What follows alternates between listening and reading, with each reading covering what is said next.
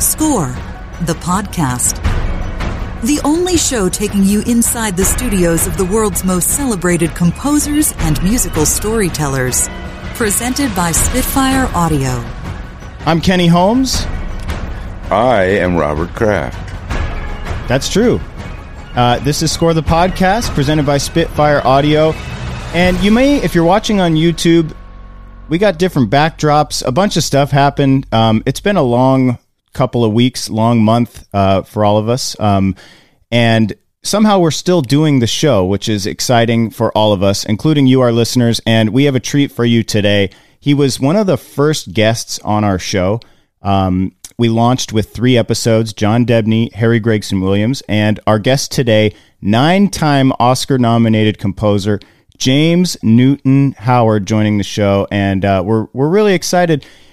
When we first started doing the show, Robert, I think we did it a little bit differently, right? I mean, it was a shorter interview, really focused on the movies, and so we didn't get a chance to go to the backstory as much. But there was also one other fundamental difference.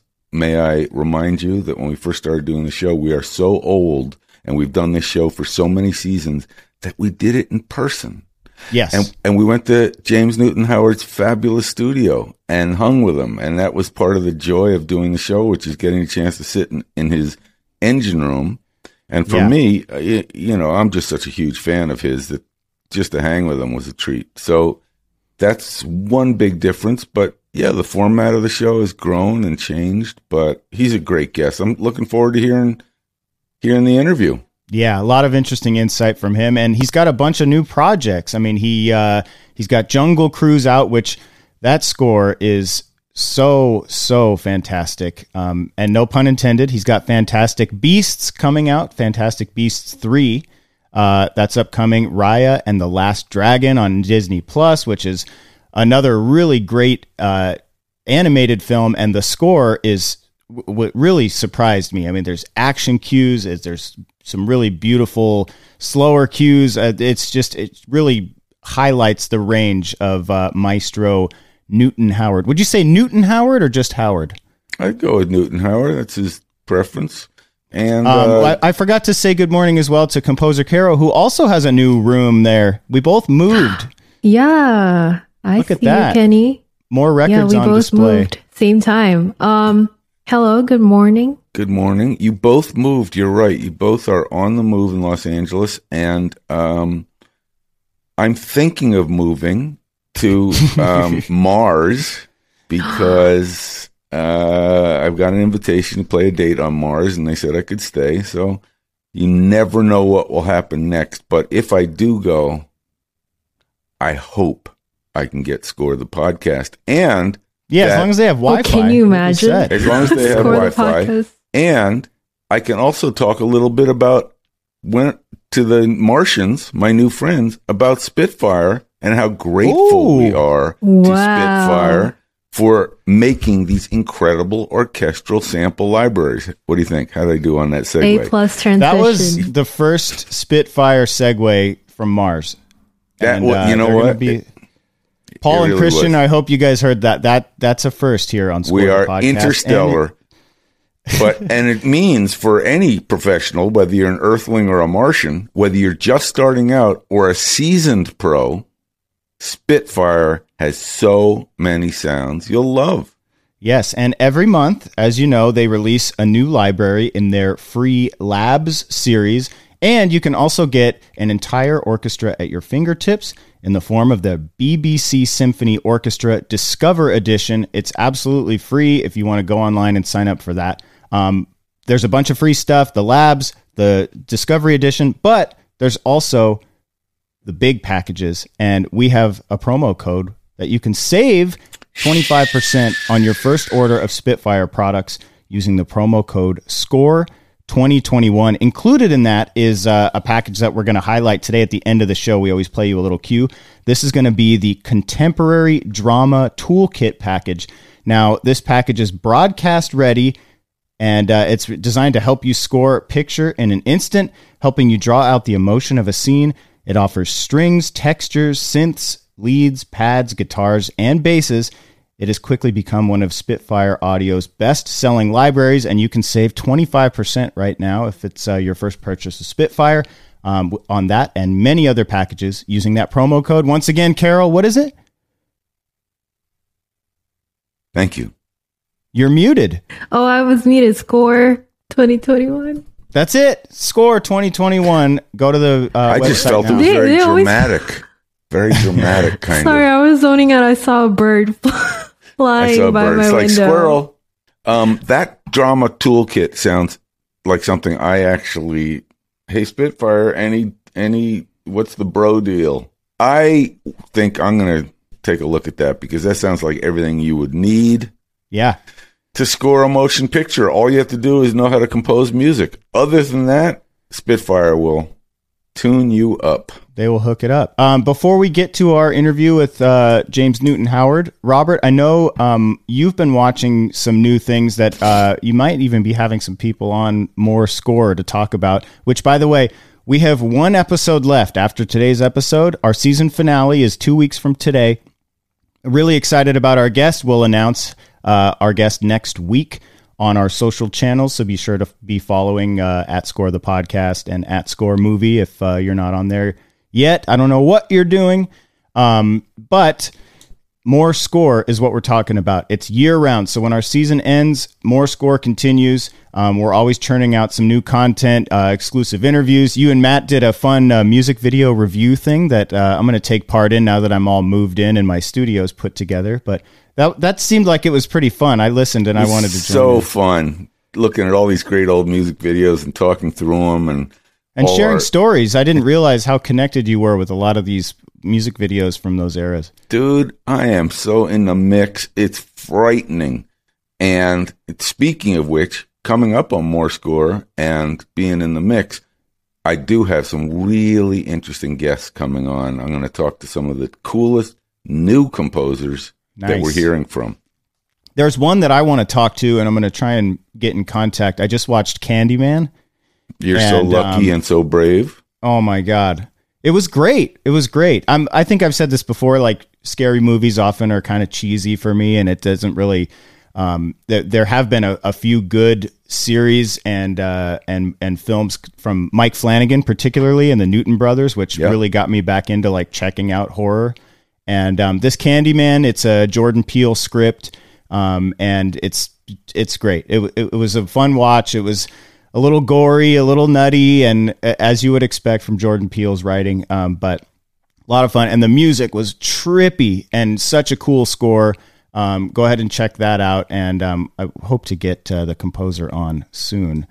What the show you've been watching on HBO that you're super excited about? Well, of course, everybody's watching White Lotus and freaking out about the composer, Christian Tapia Van Deer, and he may be a surprise guest. I'm just saying. I'm not going to give anything away, but wow, Are you what a leaking right score.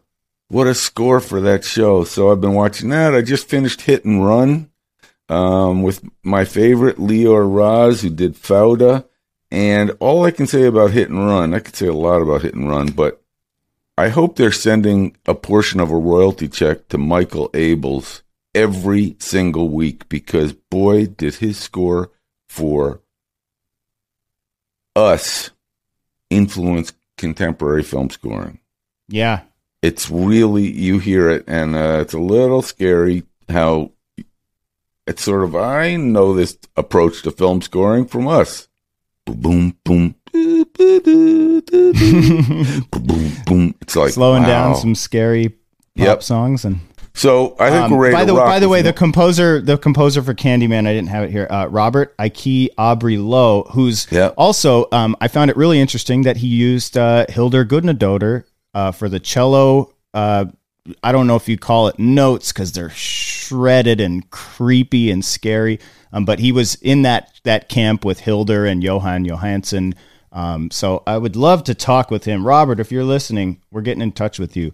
Thank you. I am listening. And then, but before we get to James Newton Howard, I just want to say something really quick, guys. Last year on this date, we lost my dad, and I haven't really talked about it on the show, but he was a real influence on me starting this, and when we first started, he would listen and give me advice on interviewing, and we're always still learning.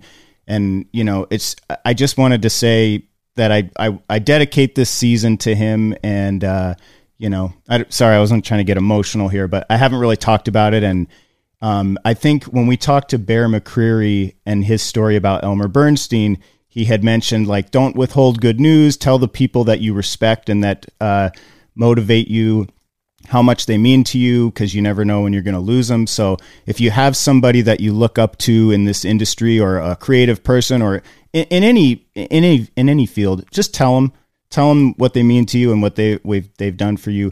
My dad was a big supporter of us doing this, and a big motivator for me in setting all this up and making sure everything sounds right. And this was his original Shure SM7 microphone. It's from the 80s. It's in pristine condition, and I swapped it out this season to kind of keep him with me on the show.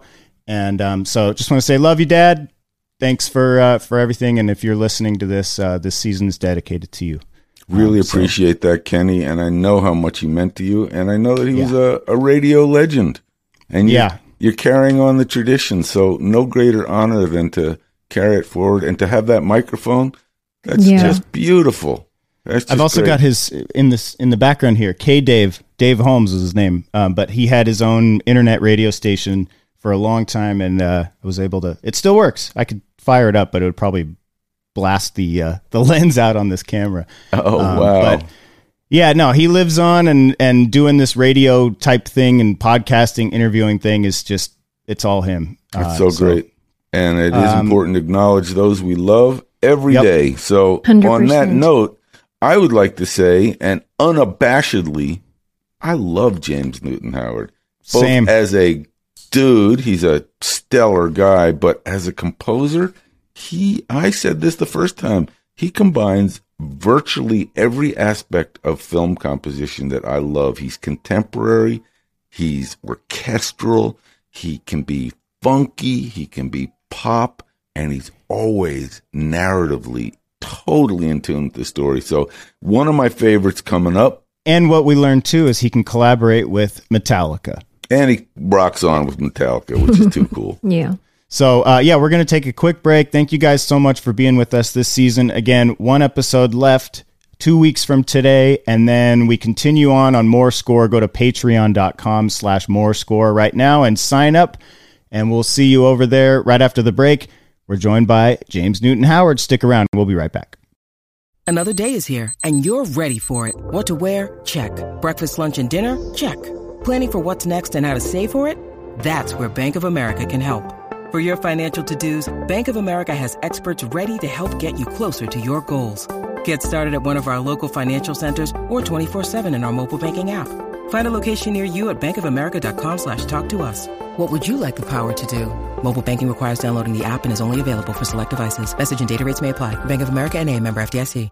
Hey guys, it's good to see you. I wanted to tell you about this thing called More Score. Have you heard about this? I have heard about it but that's because I read everything. So, I mean, there's very little I've It gets heard about. printed daily And I'm on it. Delivered to your front doorstep. Yes. Yes, More Score is what it is. It's our new Patreon show, and all of our listeners can go check it out. We're putting out episodes all the time, and you're probably wondering, what's Patreon? Have you heard I of am. Patreon Could you tell before? me? Rob, I'd be delighted to tell you. Patreon is a website where our fans basically can crowdfund and tell us the type of content that they would like us to be able to go produce. So we've been going out and doing interviews with people. Obviously, we've interviewed you both directly there, and a little bit about your lives and the people who you've crossed paths with, but also Carlos Rafael Rivera of the Queen's Gambit on Netflix, and the guys from Cobra Kai, which it was kind of cool. We found out that when we recorded with Chris Beck for Score a Film Music Documentary, those guys were just getting coffee. They might have offered us coffee. I think Zach when said we they went and did the did, interview. I think. And it was great coffee, which was a great sign for their futures. Yes. I remember that, and he actually told me that his career has been completely downhill since that moment. But that wasn't in the interview, so it doesn't count. If he said anything of the sort, then it wasn't on the record. Okay, Zach, sorry, man. But we're putting these episodes out all the time. More Score. How do you get to it? You can go to patreon.com/morescore. Or download the Patreon app and search More Score. Oh, of course, here's my alarm going off right as we're recording this. It's because it's so exciting. You've like set the alarm off. This is like these little reads that we're doing right now for More Score we're going to do a couple of them, and our listeners can collect them all if they aren't hitting that little 15. You should make an button, NFT out of them. Yeah, I was going to say you can make a non-fungible token out of a More Score read. Yeah, we could do that. We do have an official season 4 Score the Podcast NFT that's now available. We have one for each season, not for each episode, but for each season. So if anyone out there, but we're getting off track. More Score is on Patreon. It's you can go to it, patreon.com/morescore. We're putting out episodes all the time, and it's extra stuff. It's stuff you won't hear on Score the Podcast. Access to different people, interesting voices. And for your support, we have these perks too. So you can get a pretty cool little collector's t-shirt that we're putting out now. This coffee mug that's pretty cool. Has all the kind of our orchestra instrument look on it. It's pretty cool stuff. So, you can support us there. Patreon.com/morescore. Hey, this is Michael Abels. You're listening to Score the Podcast. Now back to the show.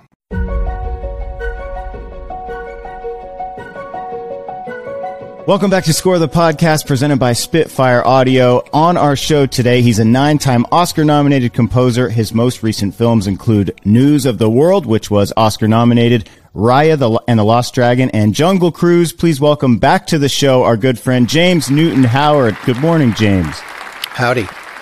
James, first of all, I love having you on the show, of course, and just what a great opportunity to hang with you. And I think that talking about sleep would be a really great topic in general. You said that sometimes you've had trouble sleeping. I do too, but mine is because I have very, very vivid dreams. Are you do you dream vividly?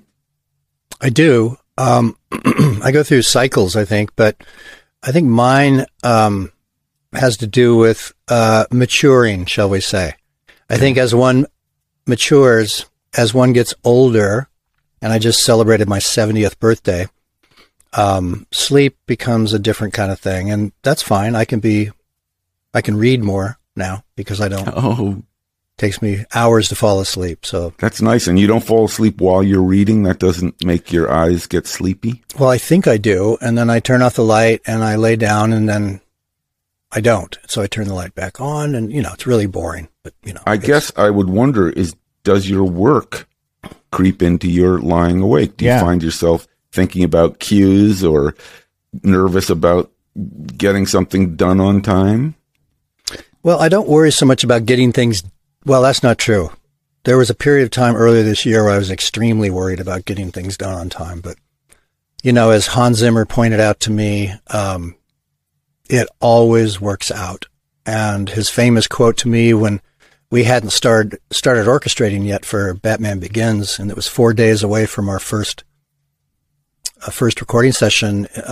We have plenty of time, so that's what I just have to remind myself. Do you have those? Like I have the recurring dream of showing up to school and I didn't have my homework done, or the big test I didn't study for it. Do you have those moments at all in your dreams where you're on the stage and you don't have your sheet music or something like that? Yeah, like I'm going to, perform Brahms' second, and I can't really play the piano that well, or I'm supposed to conduct, and I don't have any pants on, or, this kind of stuff. So, what do you think that is? I wonder why, and it obviously taps into whatever your history is or something in your past, but what do you suppose is drawing that kind of stuff out, do you think? I think that it's a very intimate thing to compose music or to perform, to expose your innermost self to the public. And, it's risky. It's taking a chance. It can be, I guess it could be humiliating or embarrassing, or I don't know. opportunity for failure is immense. So I worry about it. And it doesn't seem like it ever goes away either. Not so much. That's what's so interesting is you, of all people, worrying about it. I once heard him say that first moment of playing something original for a director is, as it sort of became clear. I mean, you can't assume here's a great composer with a lot of experience. The director's just going to be instantly overwhelmed and hit his knees and say, bless you. Hans said, you really expose yourself, of course, in every way, and you do risk failure. It's hard for me, though. I've been listening. I mean, I've had a week of listening to James Newton Howard, which has been really delicious because it's such an opus. You really have created a magnificent body of work. Even just listening to the most recent work, the variety is huge. And I think that's something that is unique. There isn't well, this is obviously James Newton Howard. In fact, it's, my God, you've just gone from Southeast Asia to the American West, and it's the same composer. And I guess my question is, do you feel like an actor sometimes that you are going to adopt the character of the film and that's your job? Yes, I think whether you use the word character, tone, whatever the individual thumbprint signature of that movie that you're trying to compose music for is the most elusive thing. And I think that it's a question of ultimately making sure you're telling the same story that the director is trying to tell. Oh man, that's perfect. And that's, that I've learned to, excuse me, be more open-minded. Sorry, froggy this morning. Open-minded about that and willing to listen more and collaborate more with the director as regards what the intention was when this particular scene was shot or this scene was shot or what this character is about and what threatens this relationship. And all those kinds of things really add up. They're little bits and they're little revelations, but they add up to a big idea. And the big idea is everybody's working in a cohesive way to create a beautiful film that has everybody, firing on all cylinders. So I guess it's about immersion in the movie for me. It takes a while for me, even though I've had situations where I have to compose very quickly, and every film composer does. It's certainly not my preferred context to work in at all, because I think when I think about the number of films that I worked on for an extended period of time, like a year and a half, and I'm grateful that I was able to do that because I figured out a lot of stuff in the last 6 months that I didn't know in the first year. And that sounds crazy and sadistic, is like masochistic, but it's really true.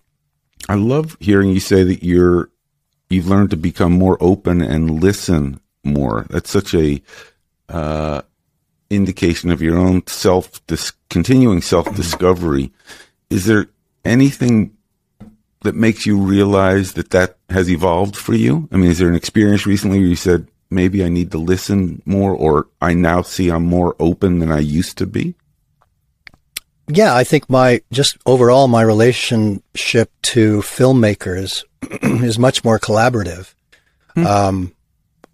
It's still terrifying when you play a big main title or something for the director the first time, and he or she is going to respond to that, and you're just hoping against all hope and odds and fear that it's going to be as well received as you think it should be, and oftentimes it's not. And when it's not, I used to feel like killing the director or killing myself, or it was just really traumatic. And it's not so much anymore. I know there's always going to be another idea I'll have.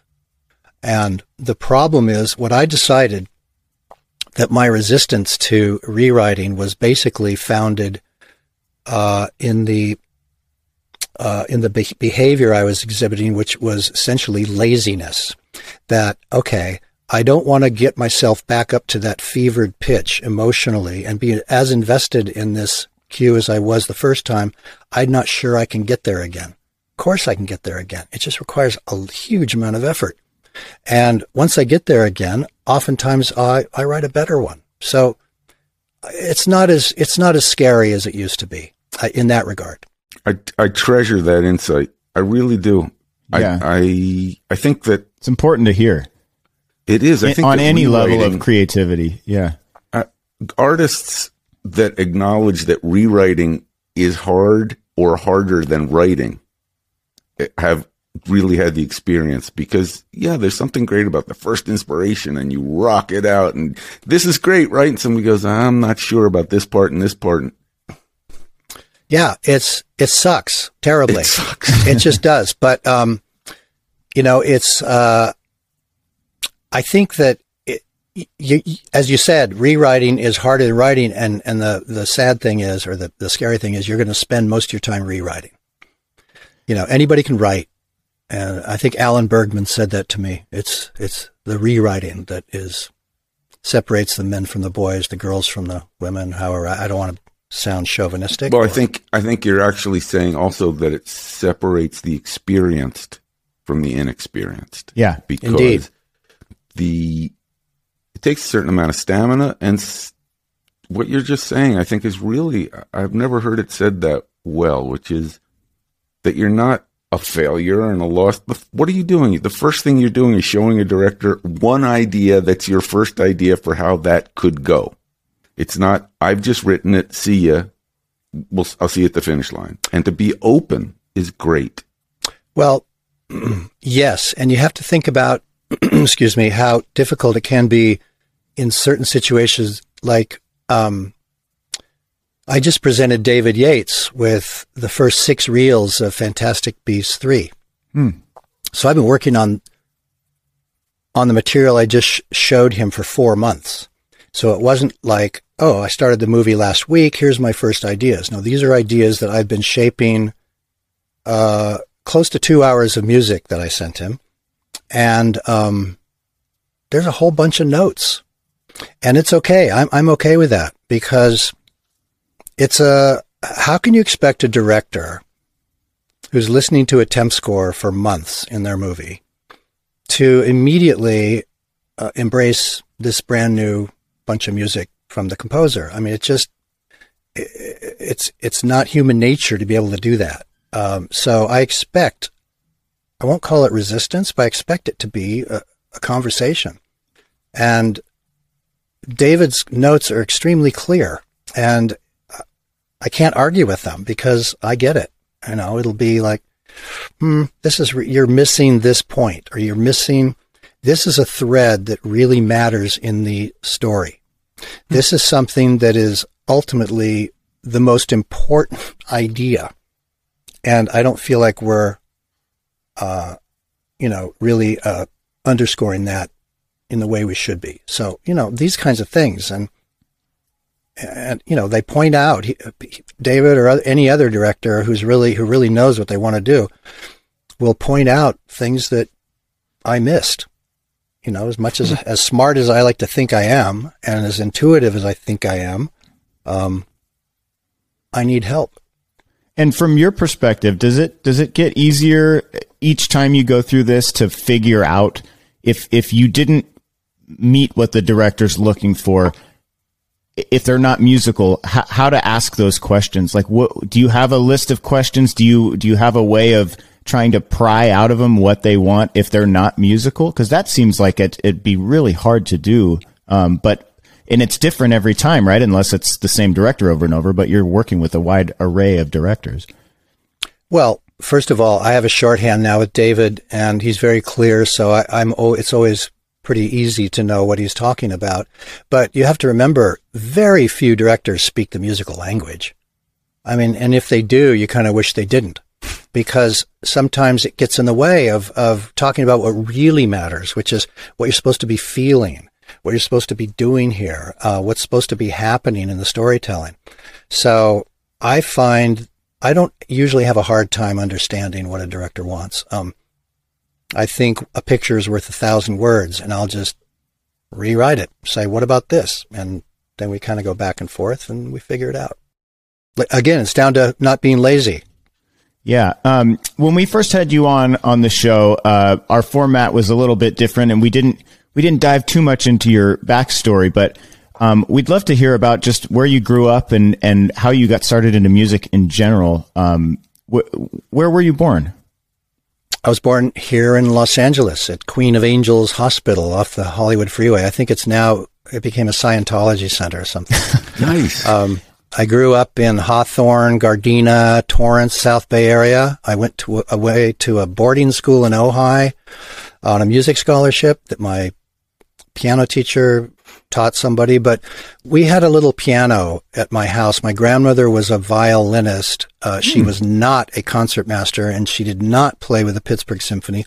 I say that because somehow or another that's become some urban mythology around my story. So she just played the violin, but she kept a little upright piano at our house. And even though my father was Jewish, he didn't want us to know he was Jewish, evidently. He changed his name from Horowitz to Howard. And so I was going to a Presbyterian Sunday school when I was 2 and 3 years old. And I remember those songs. I Jesus loves me, yes I know, for the Bible tells me so, and onward Christian soldiers. And a lot of this sort of Presbyterian religious service music, I would come home and pick it out on the piano when I was, I guess 3, just, one finger.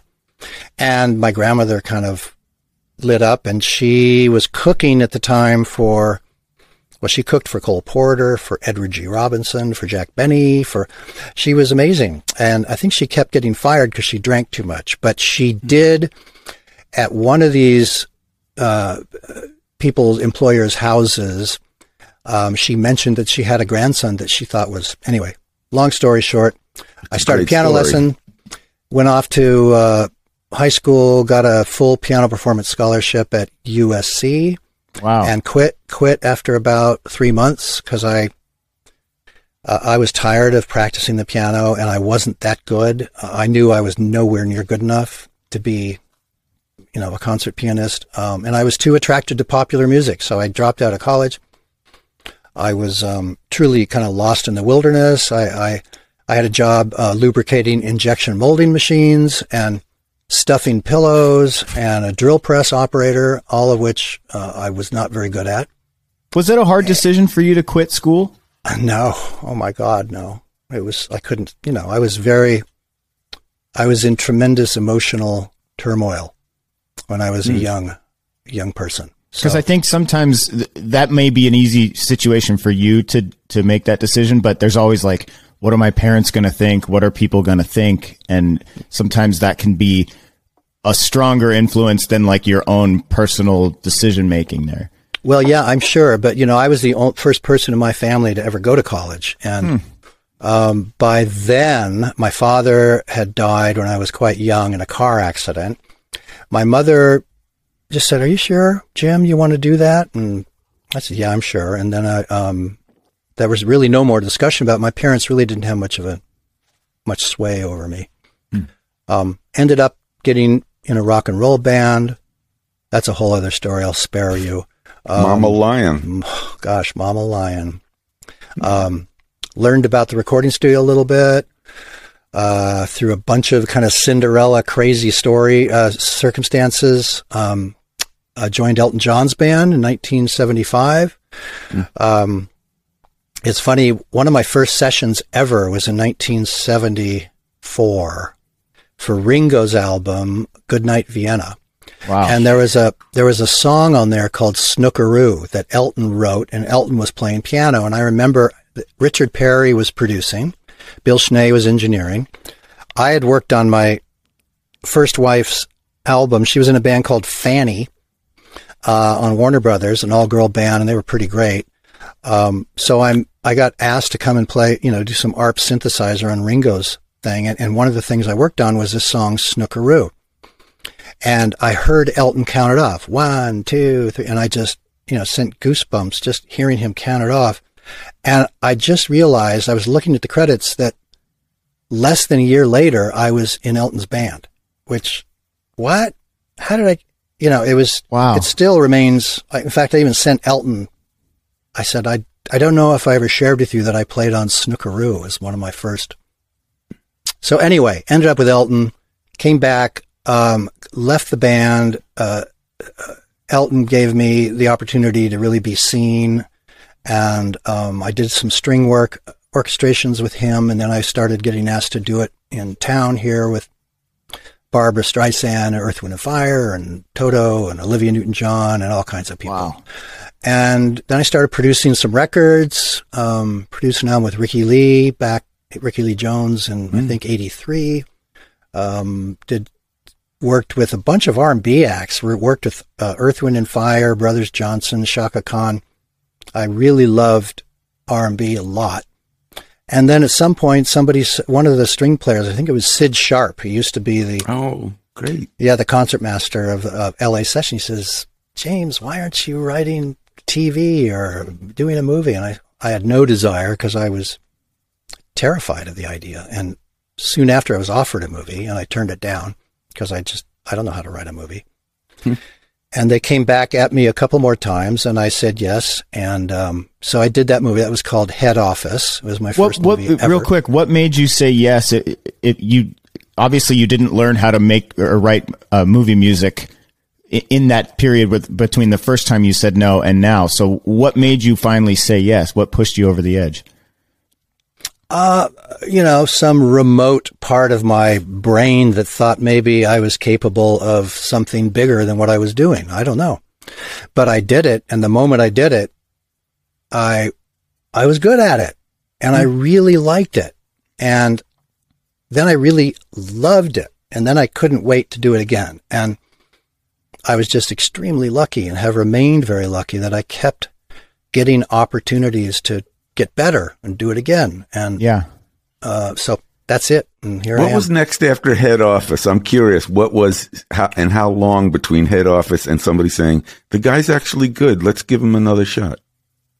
Head Office first. And then, I was married to Rosanna Arquette for a while, and who I love and adore, but we're much happier not being married. But she was doing a movie with Hal Ashby called 8 Million Ways to Die.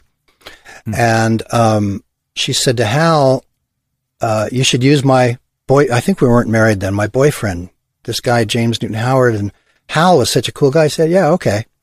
And I did that movie, which I did not do a good job in that movie. I'm sorry. I just didn't. I just didn't write. I just wasn't that good. It took a long time to get better. And then I got a job. You remember Hawk Walensky, of course. Of course. Who was the keyboard player and wrote Ain't Nobody. Yes. It was really cool to have a white kind of hipster. Funky one guy. Of the funkiest, coolest tracks with JR playing that kick drum. Ain't nobody.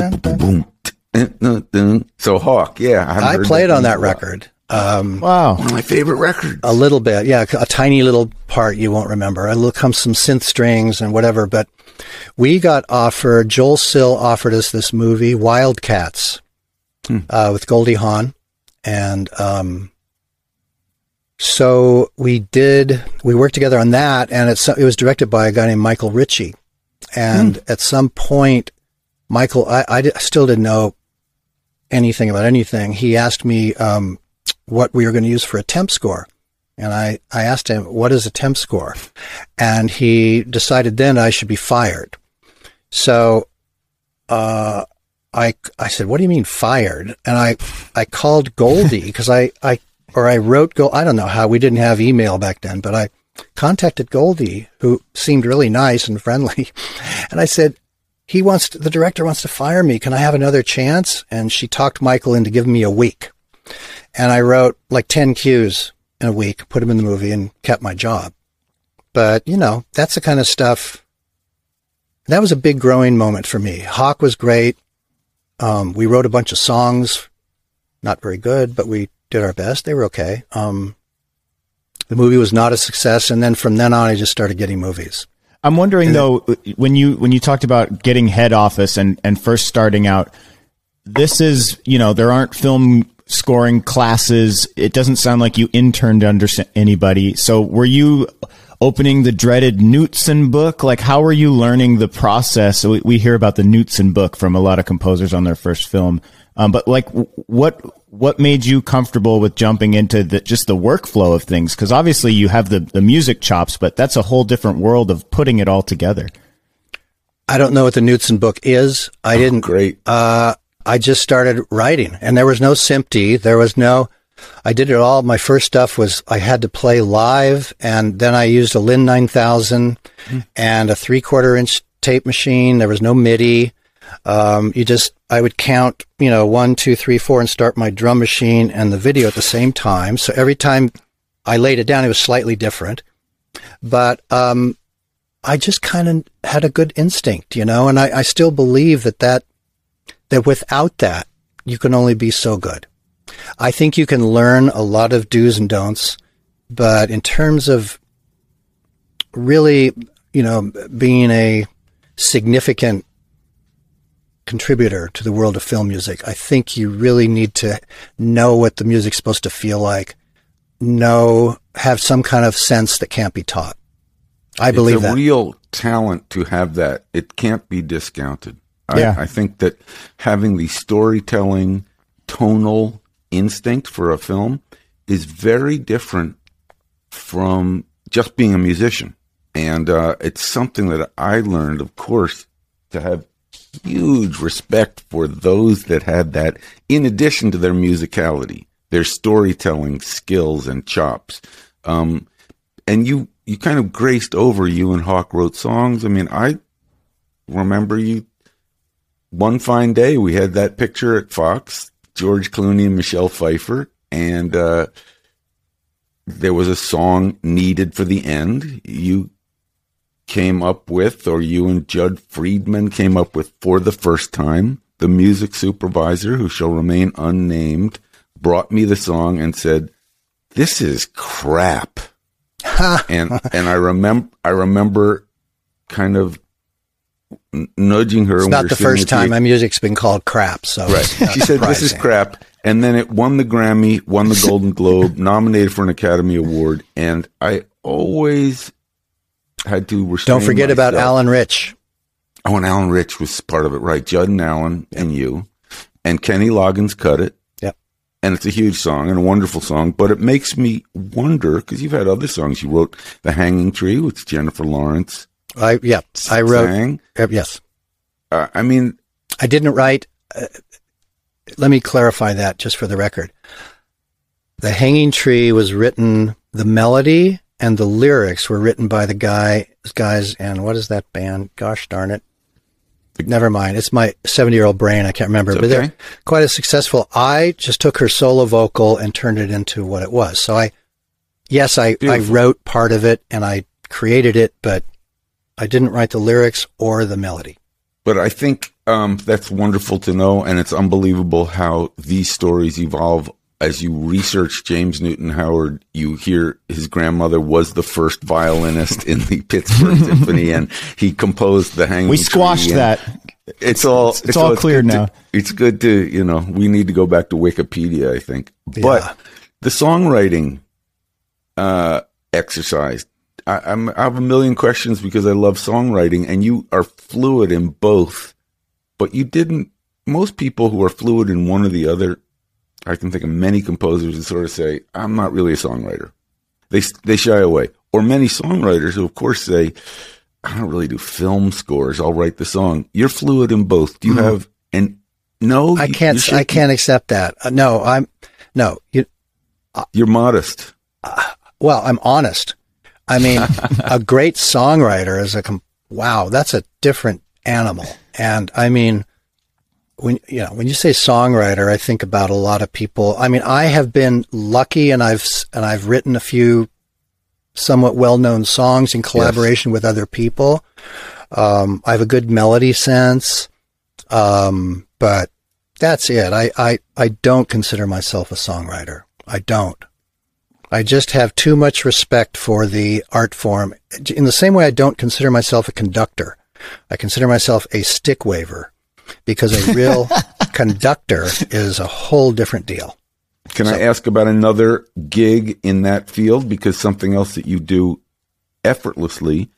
How about, which I assume the answer is yes, so I'm going to preface it that way. How about a producer? Well, record producer and score producer.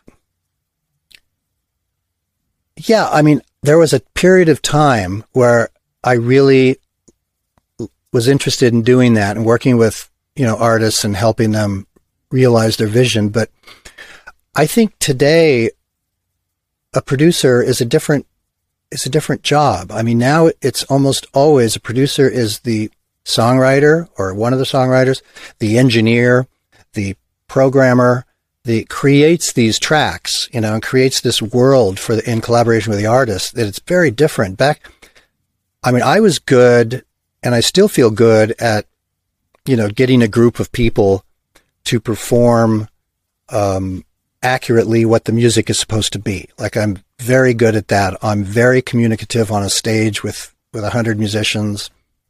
I haven't, you put 5 people in a room, like the way we used to do it, bass, drums, keyboard, and 2 guitar players or something, and I can do a good job of that. But I don't know. I think I'm just out of the loop now in terms of what record production is. And I hear a lot of things now that, to me, the songs oftentimes are maybe disappointing in terms of their content, but the production is insane.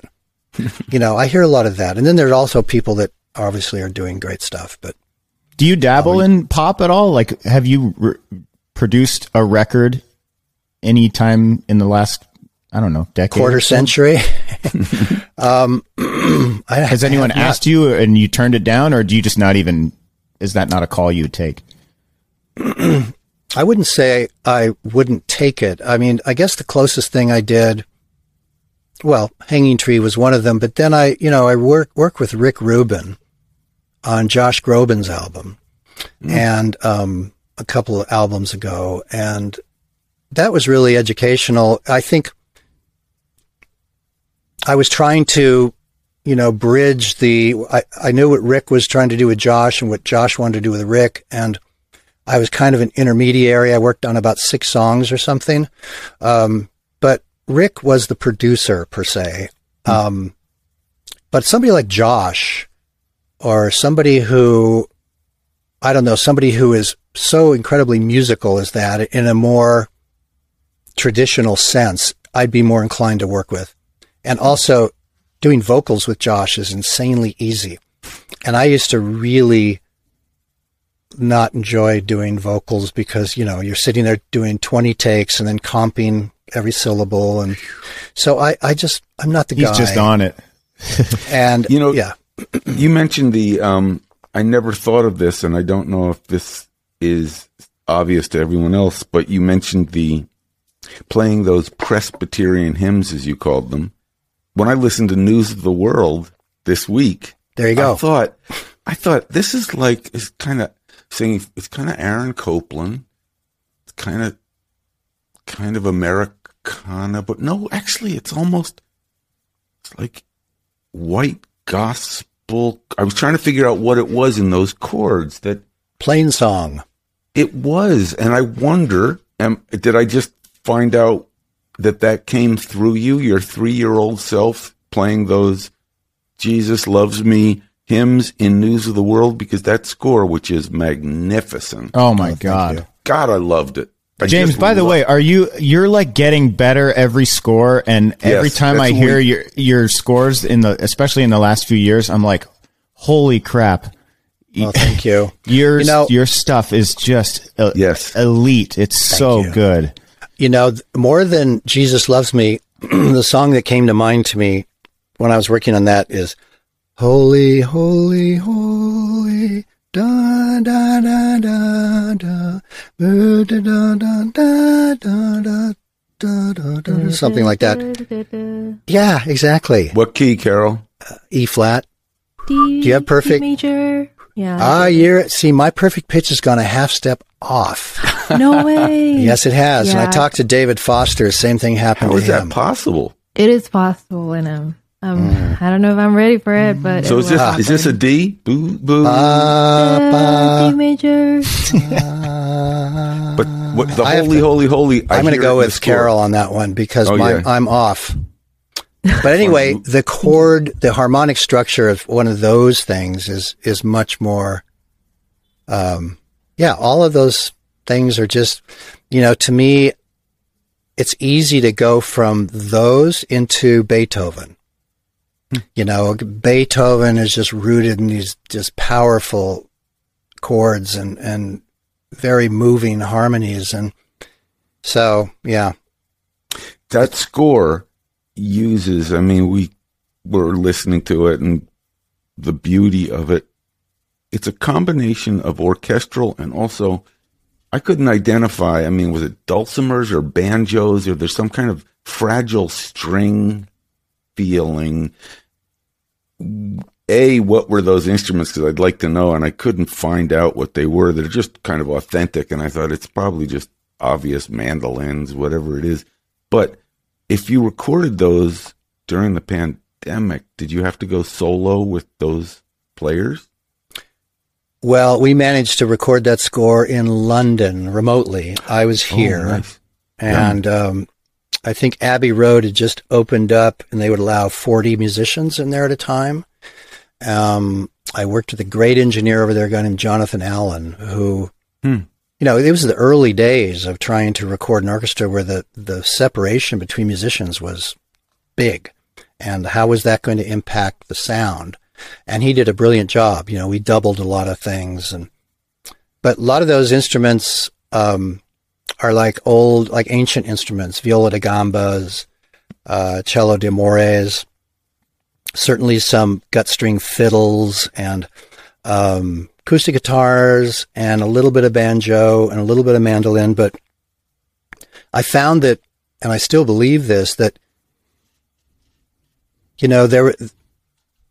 I didn't want to overdo it. I didn't want to, I don't know. I thought a light touch as regards those instruments was going to work. So I think there's only 2 cues with banjo. There might be one other one. I just, it was, that stuff just stuck to that movie visually so brilliantly. It just seemed kind of obvious. Light touch, because my memory, it's almost like some spice that you just use a little bit of. Yeah. And then your memory of the dish is, I love that curry dish, but it was, you just use this, because my memory of the score is orchestral with these authentic Americana. And now to find out, were they Brits playing them? Well, listen, American folk music is all rooted in, it's Celtic kind of. Celtic. And it all came from there. So I think, they were all Brits. They were all Brits. How, when you're, oh, go ahead, Robert. I was just going to say, those dates, do you do them where those kind of things that we've done where you get up at 2 a.m. and you make yourself breakfast and it's 10 o'clock in London and you have to do it on their schedule? Well, they were very sweet. I think I had to be here. We started at 6 a.m. my time, so it wasn't too bad. Yeah. When you're doing a film, obviously each film is in a different period of time. Sometimes they're, on the other side of the world. You may not be an expert in every type of instrument. How much time do you spend researching and maybe getting consultants for some of these instruments and just music history in general? Like you came from the pop world and came into this. So every time you take a film, you're probably thrown into a world that you may not be fully familiar with. Well, I did spend a lot of time in the pop world, but I really came from the classical world. Mm-hmm. And so, I loved strings from the very beginning. When I would listen, when I was 5 years old, I was listening to Rachmaninoff and Tchaikovsky. And, by the way, I tried to indoctrinate my own children in that, and they just didn't want to know about it, which is fine. But, very little. I would say, I think most of the time composers have the opportunity to do a Cliff Notes version of research just because there just isn't a lot of time involved. I do have Emil Richards, the great Emil Richards, book. Yes, his book on his rangefinder book. So I would consult that to say, am I writing this instrument out of its range? But other than that, I just kind of, it's a Hail Mary. I'll just play something. I create extremely elaborate demos, which is a huge part of what I do. And I tell every young composer on earth, get good at making a good demo. That's number one important, in my opinion, because it's a sales job. You're so selling. True. You're trying to sell what you've done to the director and to the studio. And if it sounds terrible, it's not going to work. So, to answer your question, Kenny, I kind of write what I hear, and sometimes I've never gotten good at, in my opinion, about writing trumpets. I listen to John Williams write trumpets, and what he does brass is like listening to William Walton. It's unbelievable, and I feel very confident with strings and winds, and I'm better now at brass, but, I always write my trumpets too high, or I forget to use them they're so versatile. And, so yeah, anyway.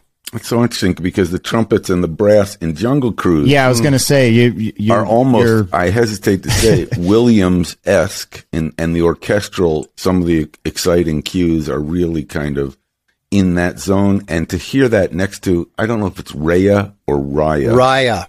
Raya and the Last Dragon. Which I said lost earlier, by the way. It's last. My apologies. Well, the dragon got lost. By the way, that film begins right out of the gate with music I was trying to figure out when it stopped, but when you guys sat down for Raya,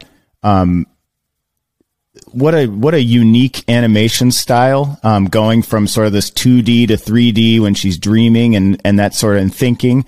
But what were the discussions about using music in that film? And it's really, really musical right out of the gate. Well, thank you. Thank you for that. I love doing animated movies. I hadn't been asked to do one in a long time.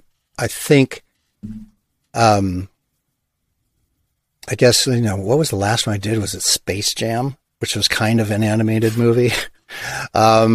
Which has been resurrected in a way. Yeah. But I did, 3 at Disney right in a row that were not successful: Dinosaur, Treasure Planet, and Atlantis, The Lost Continent. And those are all big orchestral scores that I think there was the last gasps of 2D animation pretty much, although Dinosaur was kind of one of the early 3, different kinds. But I think maybe the perception was that I had a negative association with animation, but I really do enjoy it. I love the process. I love the filmmakers. Their agenda is so pure. They've all been in little closets looking at computers, especially during COVID, for years, just getting the movie up and ready to go. And then they finally are at the point where they're collaborating with a composer. They made it very clear that they didn't want just a traditional orchestration kind of idea or orchestral score, but they wanted to incorporate some more contemporary electronics and things like that, and kind of a non-specific Southeast Asian feel. There were just these different things, and it's got action in it, which I wasn't expecting. There's fight scenes. Action. Yeah, it's really big, what intense. A fun score for you, because there's a little bit of everything in there. And when you click on Disney Plus and click Raya and the Last Dragon, you're not expecting these incredible fight scenes, which are so musical. Thank you. No, it was we recorded that here not post, right in the middle of COVID, when Sony opened up just enough to do that score. We only had like 40 people in there. Everybody had to be tested. We doubled a lot of stuff.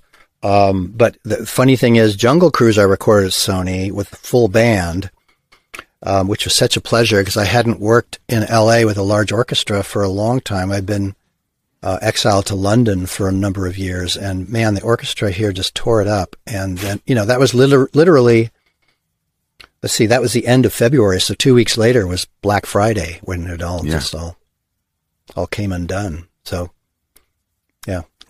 Amazing. With Jungle Cruise, first off, did you get to meet The Rock? No. And he gave me a nice shout out on Twitter, which was really cool. Oh, that's cool. I saw that. He's a cool guy, I'm sure. And I really hoped one day he would show up, but he didn't. Well, he's going to see this. We're going to make sure of it. And he's going to come over to your studio and apologize profusely. He's a musician, he can play his guitar and sings. Is he really? I did not know that. Yeah, he is. This is, I think we have a news break here. James Newton Howard producing The Rock. No, I heard there was a time where there was a song in Jungle Cruise at one point, and Dwayne was singing it. And he's got a beautiful voice, which you can hear just in his talking voice.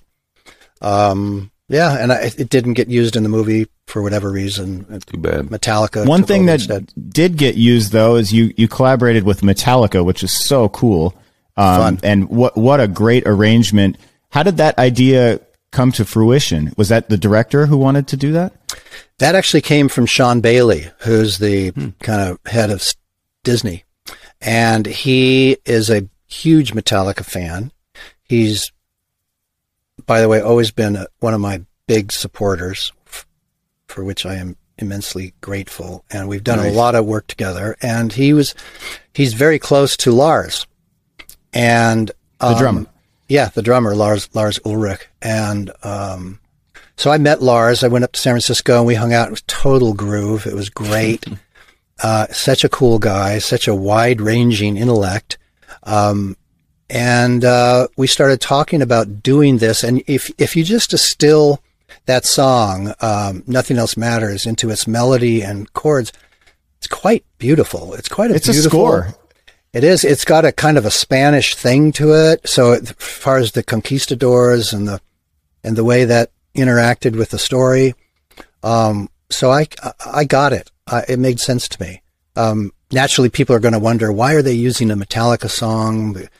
Lyrically, it may not be totally on the nose, but it worked. And it was an honor to work with those guys. Actually, what I'm seeing on Twitter is the rumor that James Newton Howard is the newest member of Metallica and is about to go out on tour. I'm not good enough, man. Have you seen those guys play? I mean, they're awesome. Did you go to S&M too? I'm wondering.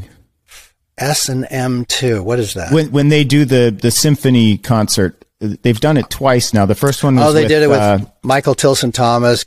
Michael Kamen did it. Michael Kamen did the first one, yeah, because it's clear that they have a love for the orchestra as well. They do, and they're always looking for a different way to do what they do. And I think I made it clear that I'd love to do a concert with them, so maybe that'll happen sometime. That'll be cool. I think we have one. I'm just curious about one last thing, which is you told us earlier that after 3 months in college, you bailed, and clearly that was a fabulous decision. Well, for me, it was a good decision at that time. Okay. I think now it's a different deal, but anyway. Okay. That's where I was actually about this. I saw that you have taught at the Royal Academy of Music. They made me an honorary member, which I was greatly. That's very appropriate and honorary.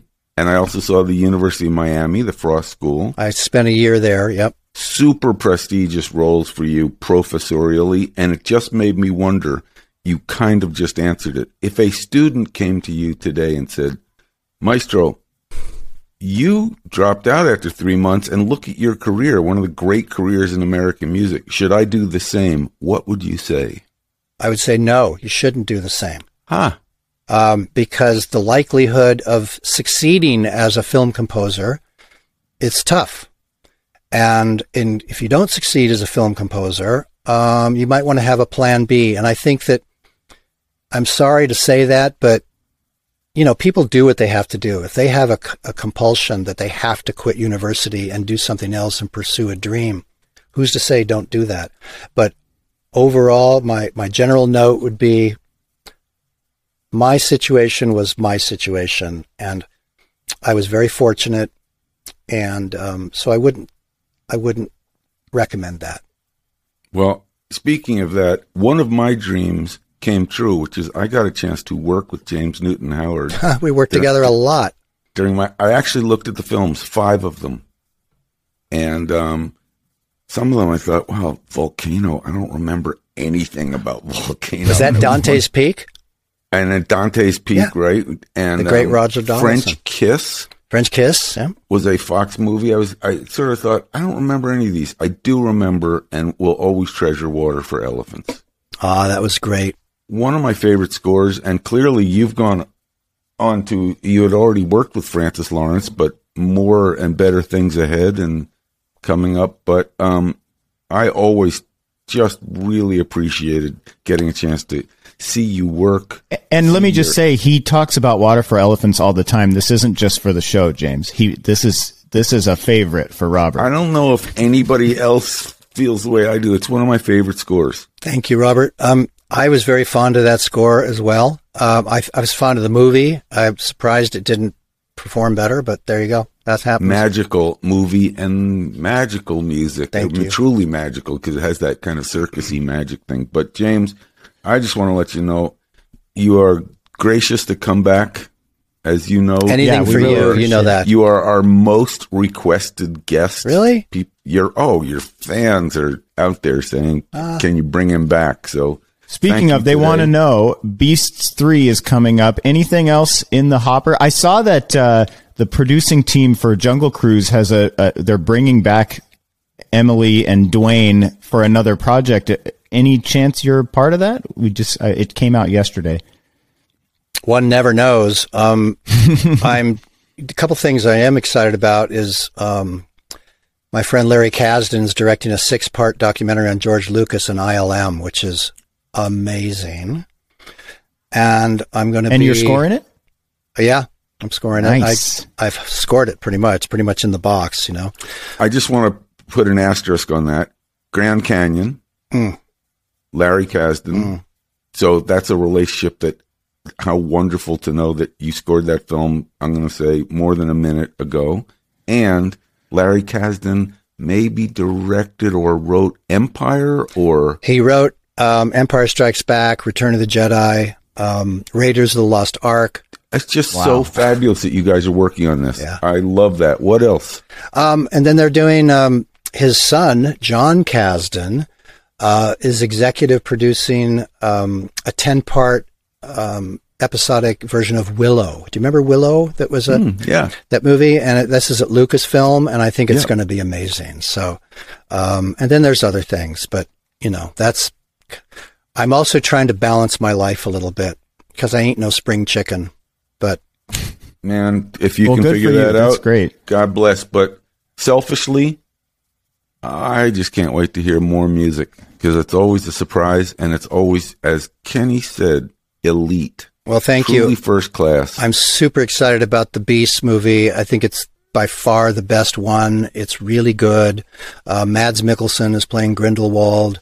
Oh, he's so good. He's so great. And it's just great. It's full of magic and scary stuff and romantic. It's just really fun. So, do you know if Jungle Cruise is getting a vinyl release or a physical release?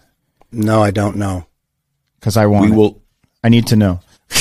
I'll keep a lookout for that. But man, James Newton Howard, I meant what I said. I didn't know it was possible, but everything that you've been releasing, it just somehow keeps getting better and better. And I don't know if there's a ceiling, but you keep blowing out the ceiling. And we're so glad to have you on this season and welcome you back on the show. We really appreciate your time. It's been a pleasure talking to you all, and stay healthy, and really great to see you, Robert. Let's hope all of us. Thank you so much, and likewise, and I wish for all of us a restful night tonight. Yes. I can't ask for anything more than some Get good some sleep, everyone. One and a day at a reminder time. to our listeners, you can follow us. There's a number of ways. Twitter, @Score the Podcast. Instagram, @Score Movie. Facebook, Score, a film music documentary. And don't forget to sign up on Patreon, patreon.com/morescore. Exclusive interviews. And the season doesn't end. Our season here on Score the Podcast is about to wrap up, but More Score goes all throughout the year, so sign up now and get caught up. There's hours of content waiting. And stick around after the show today. We're going to play you a clip from Spitfire Audio so you can hear some of the sample sounds to help elevate your music. Robert, take it away, man. Hey, I'm just a happy guy. It's a beautiful day, and I talked to one of the great musicians on the planet, so no problem here. Thank you so much, JNH. We'll see you soon. Bye, you guys.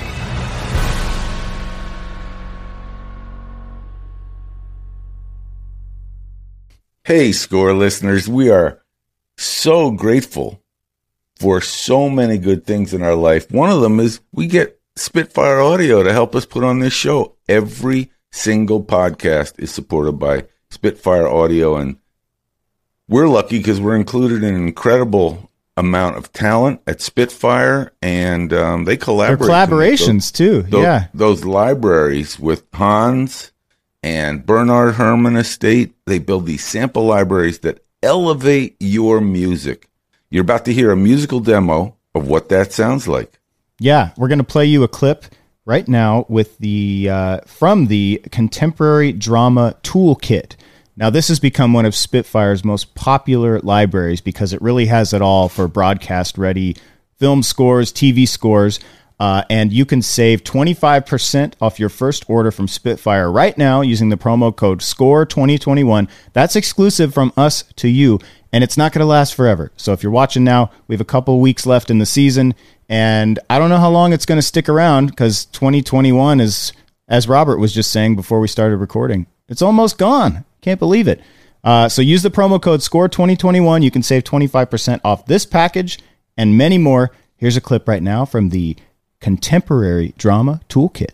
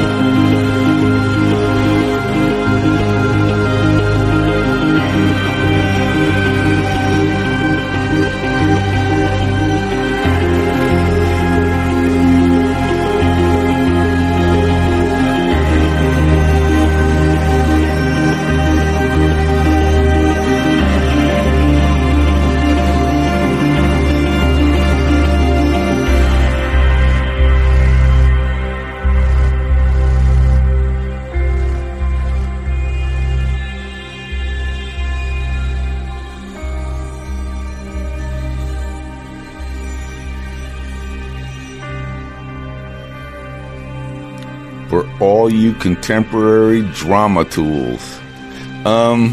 Maybe not. So, that was a good Tell them one. where to go, Robert. I would say you go to Score 2021 on the Spitfire site and get your incredible bargain price. 25% off. That's almost like a quarter off. That's it. That's exactly what it is, actually. Wow, it's so like According it to that it math. is. Yep. According to math. All right, we're going to catch you in 2 weeks on our season finale. You don't want to miss it. See us on social media to find out who it's going to be. We'll announce it next week. This is Score the Podcast. For Carol Cuswanto and Robert Kraft, I'm Kenny Holmes. We'll see you soon. I love it.